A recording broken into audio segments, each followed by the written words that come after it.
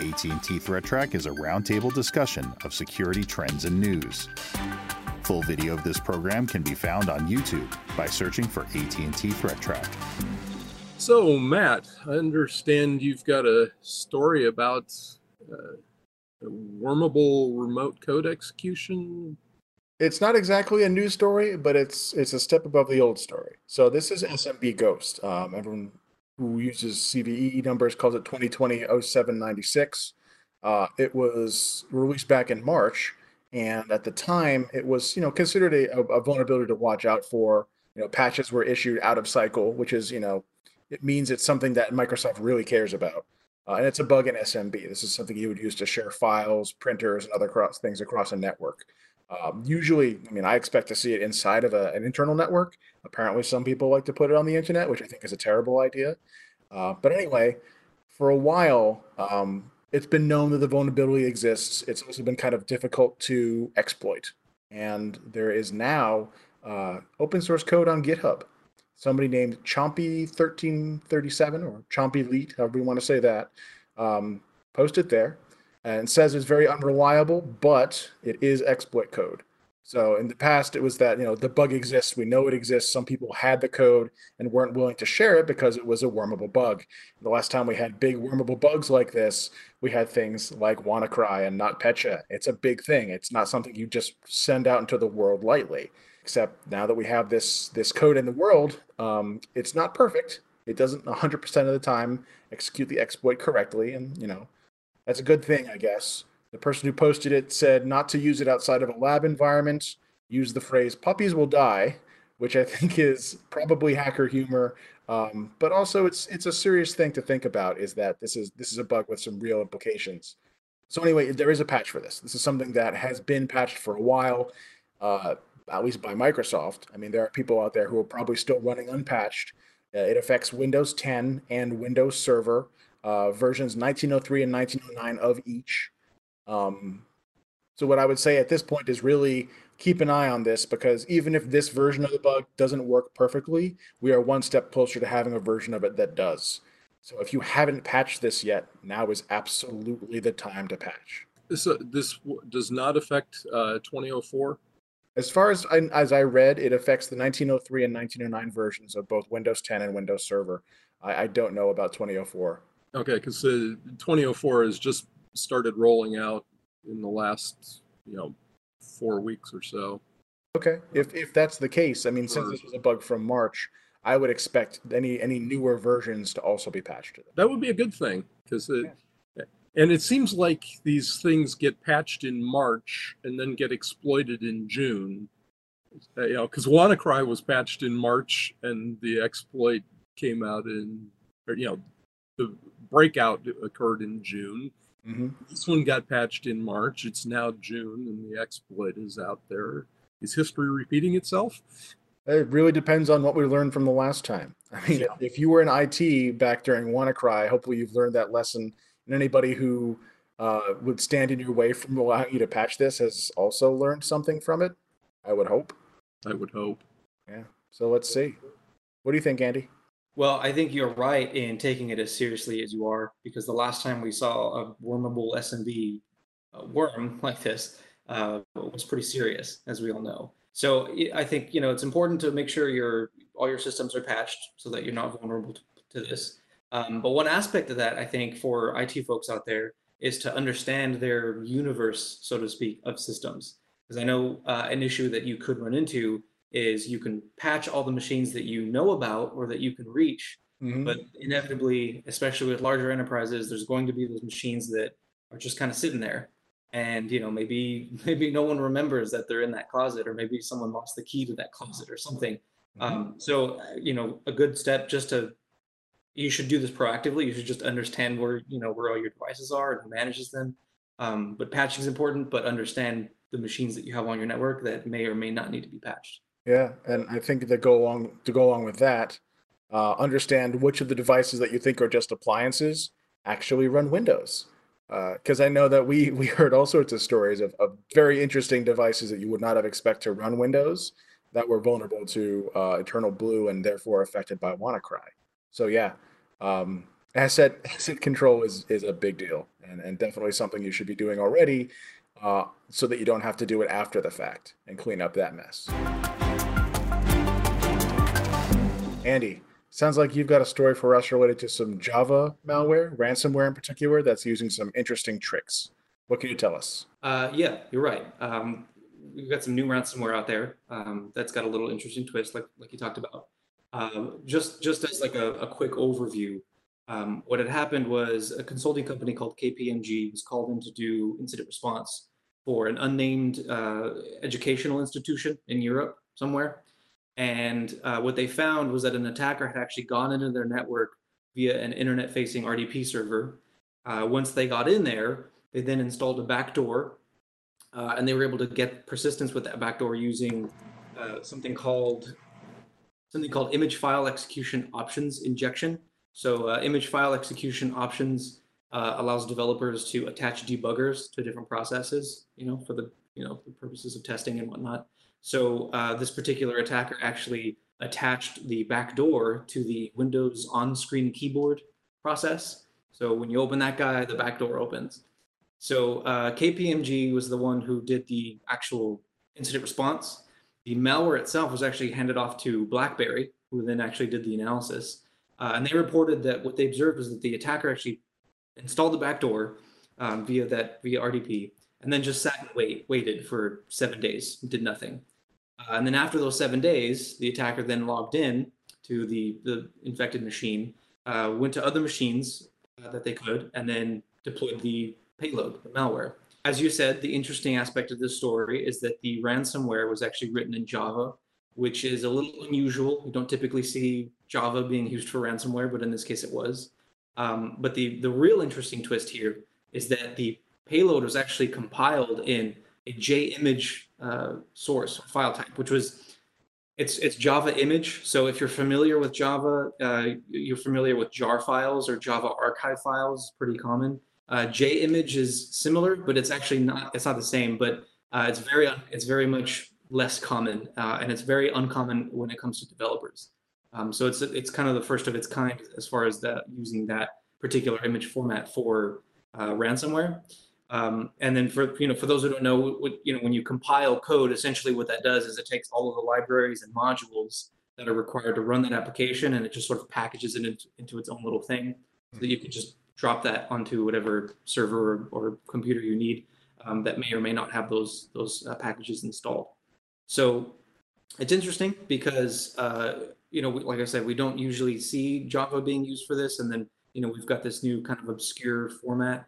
And BlackBerry actually reports that they're seeing an uptick in ransomware being written in Java and in Google's relatively new programming language called Go, which is interesting. So we might be at the beginning of a new interesting chapter in malware, and I thought that's why this story warranted some discussion. What I'm reading here is that this particular campaign of ransomware targets educational institutions and software houses, which are, I mean, I've heard of it. It's affecting educational institutions, not a lot, but software houses, those are both kind of interesting targets. There's not a ton of detail with that particular aspect of it. The write-up that BlackBerry has on their site is actually specifically for the Windows variant that targeted an educational institution, because it does actually also target Linux as well. But you're right in that it's vague, but it's also interesting.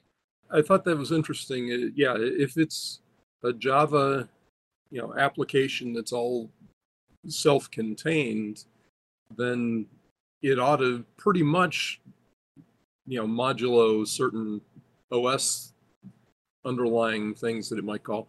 But if it ought to run just fine on anything else that runs Java, so it ought to run just fine on Linux. Probably runs on Macs, might even run on some IoT devices. Yeah, it's on old software, not smartphones, but feature phones. That was a big deal. It's like Java runs on your feature phone. Well, I guess now malware does too. Maybe we haven't proven that, but funny thought. Yeah, that I'm a little less certain that the Java environment would be full-featured enough to, but. Yeah, that's actually kind of scary that they might be more architecture independent with this type of ransomware. And then just to share a couple more details about the malware, it's pretty targeted. So BlackBerry has found that this ransomware has actually been active since, I think it's December of 2019. So it's been in the wild now for about 6 months. And this is the first we're hearing of it. And it's also not, now that it's been discovered, it's also not discovered, in a plethora of other places. So it's pretty targeted in that the malware authors seem to be, holding it a little close to the vest. They're only using it for very specific targets. You take that into account with the fact that it's done mostly, it's not automated, it's done mostly manually. So the attacker actually finds a vulnerable RDP server or an exposed one, gets into the network. The article the write-up talks about how, they managed to get local administrator on that box to install the backdoor to disable antivirus. And then they come back a week later and manually start the payload or unleash the payload. So it's pretty targeted, which is another interesting wrinkle to this whole thing. Yeah, well, and another reason not to have RDP open to the internet. Very true. Yes. How many times do we have to say that? I have a feeling that this won't be the last time, Jim. Probably not. So I'll mention it's called the Tycoon. It's called Tycoon ransomware.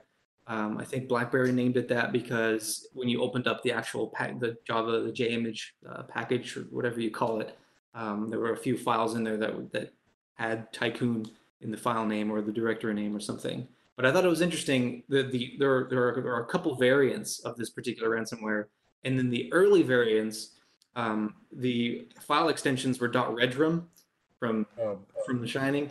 Mm-hmm. Which I was thinking, well, why not just call it the Redrum ransomware? It'd be so much more dastardly. But in any case, another aspect of the earlier variants actually is that the attackers were using the same encryption key for everything. So what that means is if you decrypt one, you can decrypt all that have that same variant. Newer versions of the Tycoon ransomware actually have adjusted and adapted to avoid that. So now that you can't really do that anymore. And then the newer versions of the ransomware, actually, the file extensions are, I think it was Thanos was one of them, and Grinch, .Thanos and .Grinch. So that was a little funny. And then another interesting little twist of this guy is typically with ransomware, you get hit, unfortunately, and then you get a little message on your screen that kind of says, here's what's going on. This is my Bitcoin, wallet address, pay me my money. It's usually what you get. What you don't usually get is instructions on how to buy Bitcoin. Usually it's just sort of, figure it out and do it or else. And I thought it was a little interesting. BlackBerry provides a nice screenshot of the message you get. And it actually provides you a little bit more guidance on how to do so. And I thought that was a nice touch. Well, I mean, if you are in this criminal business, if people can't pay you because they don't understand how to get Bitcoin, then I guess you don't get paid. I've actually heard of at least one other ransomware that did that, and I think whatever market they were directing people to actually put up a message like, if you're here because of ransomware, you're going to want to read this information we have about ransomware and why we're not the people who are scamming you right now. Little disclaimer, because I imagine if you're not very technically savvy, everybody who's, if they send you to this website, you assume that this is the criminal's website. So Jim, tell us about this new TLS issue that we're seeing. The issue got opened on the 1st of June, and the new TLS folks patched it pretty quick, but it looks like it could be a fairly serious vulnerability. It turns out in their implementation of TLS 1.3, which is the latest version of TLS and which is hopefully the version that folks are using to encrypt their web traffic running on their website and so forth. But the way that the GNU folks implemented it, it turns out that one of the features of GNU TLS is the possibility to resume a session, and there was basically an implementation error the way that the GNU guys did it, and it was possible to resume the session without having the master key that was used to generated to initially start the session to begin with. And what this would allow is a machine in the middle attack. If you didn't need the master key to resume the session, then it does take a little knowledge of encryption to do it, but it would have been possible for somebody to intercept, the traffic and do a machine in the middle attack. Fortunately, it's been patched, and those patches are out. I know that at least on Ubuntu, the Ubuntu distribution, those patches came out on the 3rd or the 4th of June. The problem is, if somebody tried to statically compile these libraries into their application, or if somebody didn't get the message and get patched, this vulnerability is there. Now, the vulnerability is actually only in their implementation. Fortunately, it's not a protocol vulnerability. Okay. So folks using, for example, OpenSSL to implement TLS 1.3 aren't going to be vulnerable to this, but it does look like it could be a relatively serious issue for folks that haven't patched that. Not aware of any active exploitation of it, but it is something to be aware of. Yeah, I'm reading the steps to reproduce from the GitLab write-up of it. This is, it's as bad as it sounds, I guess. Dang. Yeah, it really, it could be scary, especially, if folks aren't automatically patching, like most of the Linux distros are going to push this out. And if you have, a cron job that is doing nightly checks, okay, you're probably okay there. But if you're not doing, quick patching, or as I said, worse yet, if you tried to statically compile this in, then you're going to need to update your application, recompile it and send out a new version for that. So most of the places that use GNU TLS that I'm aware of are going to use the shared library, from the Linux distribution, and so those hopefully got updated relatively quickly. But yeah, it's kind of scary. A machine in the middle attack, basically what that means is that somebody can get in right in the middle of your conversation between you and your bank's website or whatever, and steal your credentials and then potentially loot your bank account or whatever. Mm-hmm. So this could be kind of serious.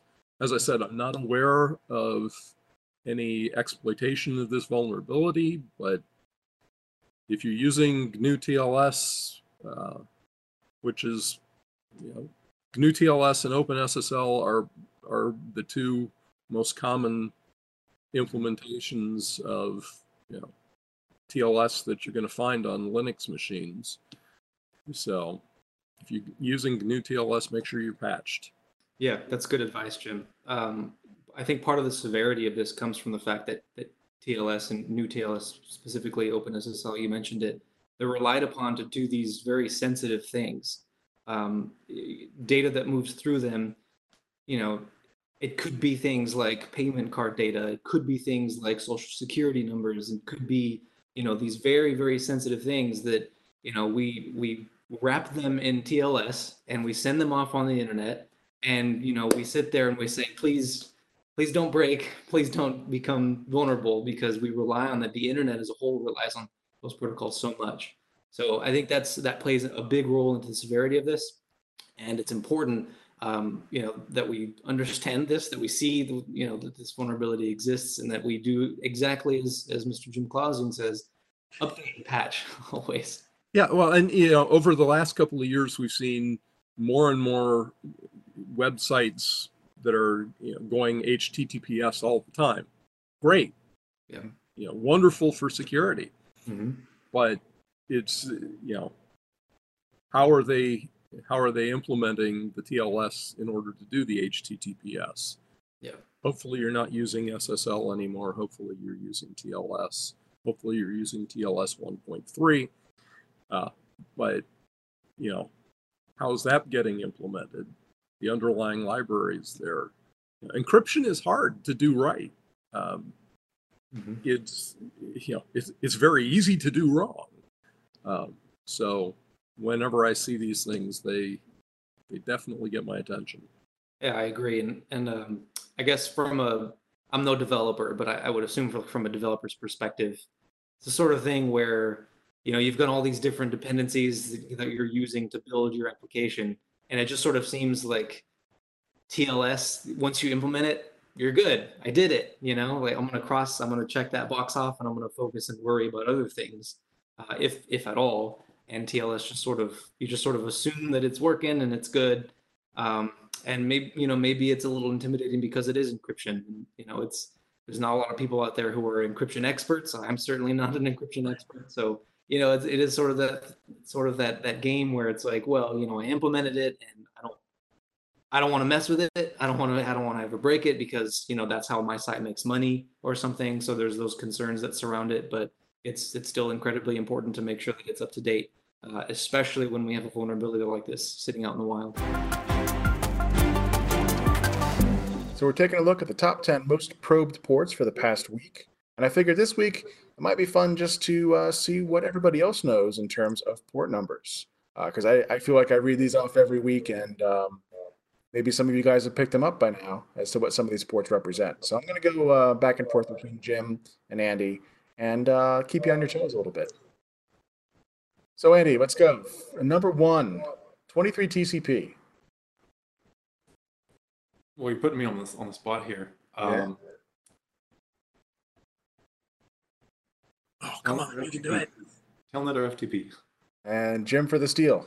Telnet. There we you go. There you go. Telnet. All right. So Jim, ICMP 80. Let's see, that's echo request, right? Echo request. That's right. 445 TCP, Andy. That one would be SMB. That's correct. One we just talked about on the show. Great. 1433 TCP. Jim, back to you. Microsoft SQL Server. That's correct. All right. In 5th place, 22 TCP, Andy. That'd be SSH. That's correct. All right, Jim, this is a gimme. 80 TCP. Web HTTP. All right. Followed by 443 TCP, Andy. That would be secure web. All right. So 3389 TCP. I think it's back to Jim. That one's easy. RDP. That's right. Another one we talked about on this show. All right. This is a challenging one, I think. 8545 TCP. Andy, what do you think? That one's tough. I don't have any experience with that port, but 8000 port. I don't know. It's going to be some application specific thing. Very much so. Jim, do you know? I did not watch last week's internet weather. Sorry. This one's been on for about a year, I think. 8545. That is the Ethereum GETH software, or Geth. I'm not sure how you pronounce it because I'm not big into cryptocurrencies. But that was one that has a very interesting bug in it where this is one of those things that's supposed to be, again, on the inside of a network and not on the internet. And I think you can make certain API calls to make changes to wallets, Ethereum wallets. So yeah, that was an interesting one. And then 81. This one I think is a bit of a trick question, but do your best. It's often an alternate web port. Yeah. I'm not sure what they're going after. It's a very good one. Whatever they're scanning for right now, but it's often an alternate web port. Yep. And I think we actually were able to tie it to a very popular IoT device using 81. That's where I left it anyway. So let's go on to the most sources probing. And as you can see, there's a lot of repeats. I'm not going to go down through all the ones we've already talked about, but I will quiz you on the ones that are new. So 53 UDP, guys. Andy, what do you think? 53 UDP is DNS. That's One's easy. correct. 8080 TCP, Jim. That's usually a web proxy or an alternate web port. Mm-hmm. Absolutely. All right, 27032. Hmm. I'm glad it's Andy's question and not mine. Do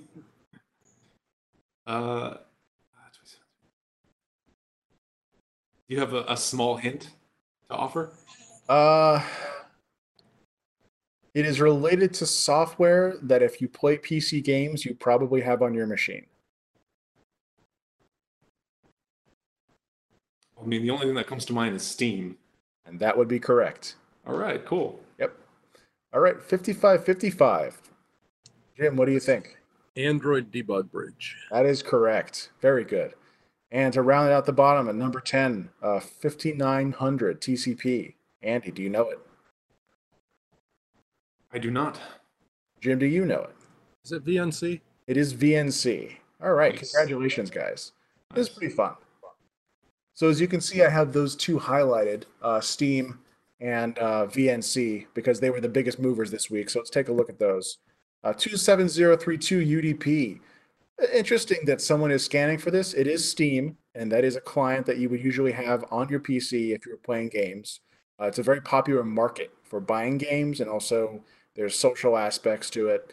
In general, if you're playing PC games, there's a very high chance you have it. Now, why someone would scan for it, I'm not exactly sure. The traffic that we're seeing, there's a significant amount of traffic with faked source IPs, and that is IPs that we can pretty much tell are bogons or not routable or should be like internal IP addresses. So I'm sort of leaving those off, although they are the largest source of them. So something funny is going on. There's also traffic from Canada and a bunch of other nations, but overwhelmingly, these are IPs that really shouldn't be routable. Do you think somebody's using this for DDoS to try to DOS off other game players or something? It's very possible. I mean, usually I would expect to see UDP used in a reflective technique. Basically, that is to try and bounce traffic off of a service and direct the result to somebody else. But with this faked source IP, it's more likely that they're trying to send traffic directly to people who are users of the Steam service and have this port exposed on their own machine. So directly trying to DDoS them. It's a possibility. What do you think? Yeah, that was just a thought that occurred to me. If they're spoofing it, UDP traffic is easier to spoof than TCP. So absolutely. All right, we'll move on to the next one.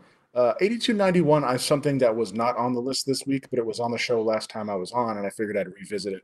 This is MikroTik routers running Winbox, which is it's a management tool for the MikroTik routers. There was a couple of vulnerabilities related to it. As you can see back in May, we had a significant amount of scanning from hundreds of thousands of sources, but has since really petered out. And there's more than there was before, but certainly nowhere near as much. So I tend to think that whoever was scanning for that has found what they wanted or has stopped their operation. Hard to say for sure.